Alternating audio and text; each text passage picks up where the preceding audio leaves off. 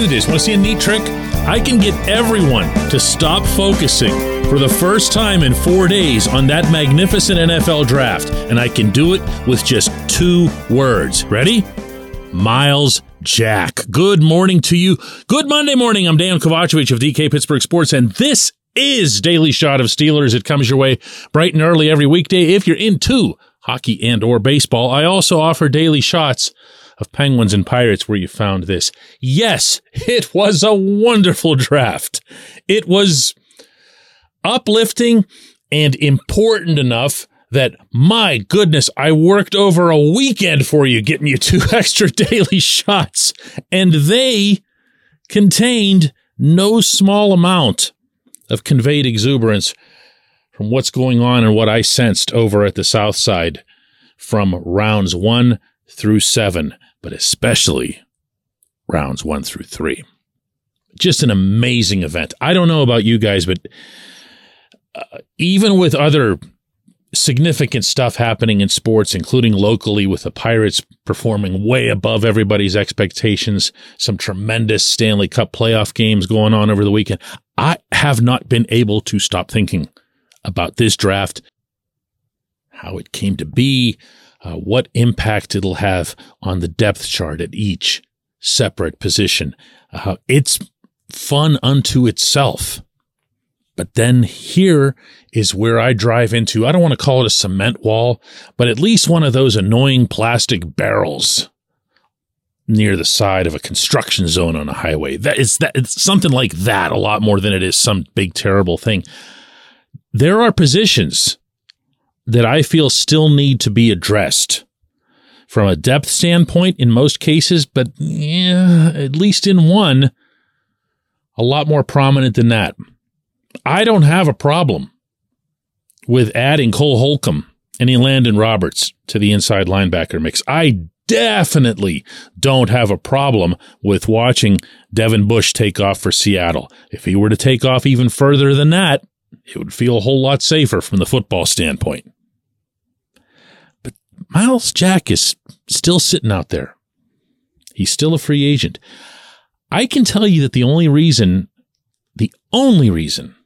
he didn't stay with the Steelers is that they looked at 8-digit cap hit and said, we're not going to do that.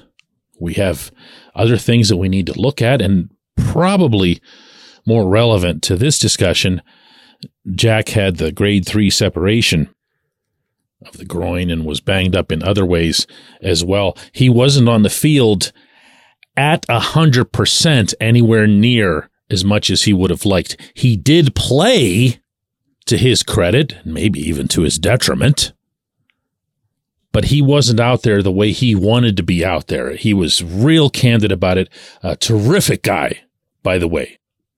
One of my favorite to deal with in that room, in addition to having been a pretty nice adult presence for Bush, something Bush and I talked about quite a bit. This is a guy that you want when he's healthy, when he's all the way there, and not at anywhere near the cap hit that he was going to require if the Steelers had just said, well, we're just going to keep him.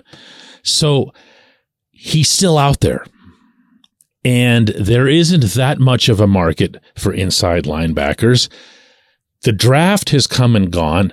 The teams that did want an inside linebacker, or even just for depth purposes, could have drafted them. But as I'd been saying on here for months, there wasn't going to be a solution to the Steelers' inside linebacker issue in that draft. And there wasn't.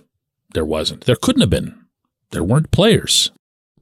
And sure enough, they go all the way through the entire process and come away with exactly 0. What can you expect at Point Park University in downtown Pittsburgh? Respect, rigor, relevance. That's the Point Park Pledge. You'll be treated with respect while being challenged and supported academically to graduate with career-ready, relevant skills. Visit pointpark.edu to learn more. But this is where, and to really lay this out, Omar did kind of blurt out at the close of his final press conference, which he did jointly with Mike Tomlin Saturday afternoon that there's more business to be conducted. He didn't say what that was. He only mentioned specifically the undrafted free agents. That's not a big deal. He also said if there are any other positions that we need to address. Well, that's inside linebacker. Okay. We could have said before Thursday at 7:59 p.m. that it was corner, that it was a third outside linebacker or edge rusher, however you prefer to classify that position. It was defensive line, and of course, there was inside linebacker. Now, out of that whole group, Joey Porter Jr. comes in. He's the corner.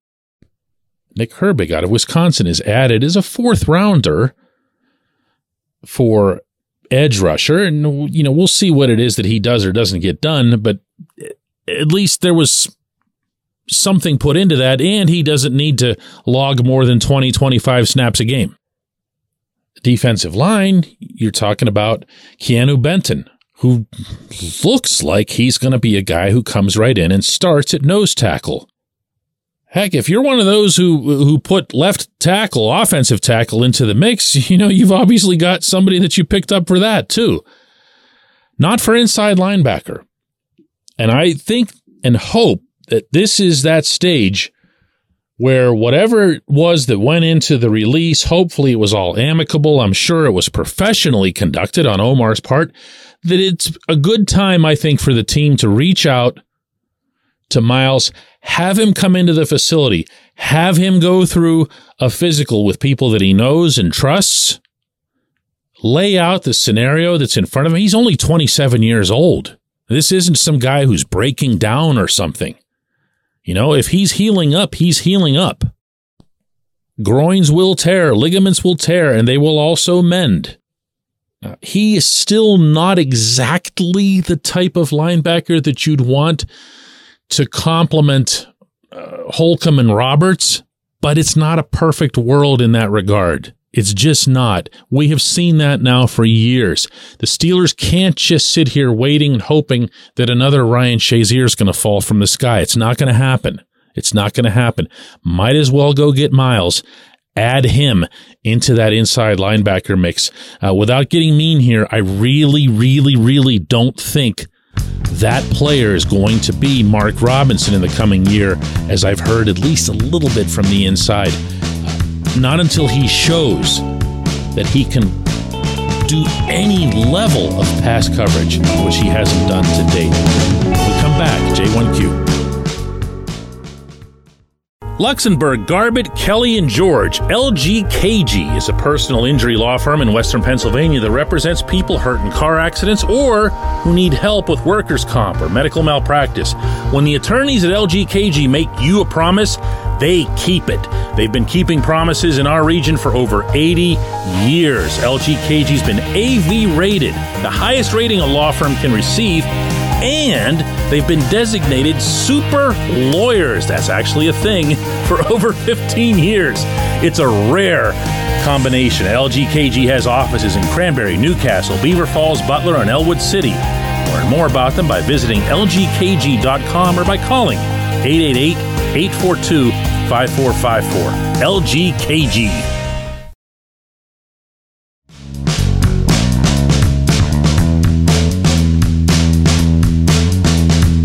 Today's J1Q comes from Gabe, who says, "Hey DK, Darnell Washington is one of my favorite picks, number 93, and most of that comes from his outstanding ability as a blocker. I wonder how much of Matt Canada's scheme had been considered in the draft process, not only for him, but also for Broderick Jones at 14. Both of these guys have the ability to get upfield quickly, and I'm thinking about the potential for all those jet sweeps that we've been sick of for the past 2 years. Does Canada's scheme become more viable now?" First answer to your multiple questions there, Gabe, is I don't care. I don't care that anything would or would not have been done to suit a scheme that was as simplistic, as unimaginative, and as, here it comes, Saturday as his was. I'll say it again. I'm open to Canada, I don't know, finding his inner genius sometime between now and the next time the football flies in the air. I don't think it'll happen, but I'm open to it. If it does happen, you won't hear me hedging on it. But to look at his body of work in the NFL and to say, boy, we'd like to get some players that fit that scheme. I mean, no thanks. No thanks. Second, and I can say this comfortably in the same breath, yeah, I do think they're going to be a good fit for it. I really do think they're going to help. I think they can make a significant difference over on the edges, whether it's Calvin Austin, whether it's George Pickens, whoever it is that would be doing these end arounds. If you have people of the stature and the voracity and the hunger of Jones and Washington, they will eat people on those ends. They'll get on top of them and they'll force them downward, like they'll face plant them. You will find more holes and more openness, and as a result, better yardage. It'll become more of a threat as opposed to not being a threat at all. So it'll go from 0 to wherever it is that it goes. So if I sound like I haven't exactly changed anything on Canada, there's no reason for me to. There's no reason. There haven't been any games played. They had a couple of nice drives, late in games, late in the 2022 season. They absolutely improved their overall running attack, averaging 146 yards per game over the final 9, during which they, of course, went 7-2. That's to everyone's credit, including Canada's. But man, talking about getting draft picks to fit what it is that he wants to do, and that just makes me want to take a shower. He's not worth that. He hasn't shown himself to be worth that. Maybe he will. Sure hasn't to date. I appreciate the question. I appreciate everybody listening to Daily Shot of Steelers. All you happy people. Let's do this again tomorrow.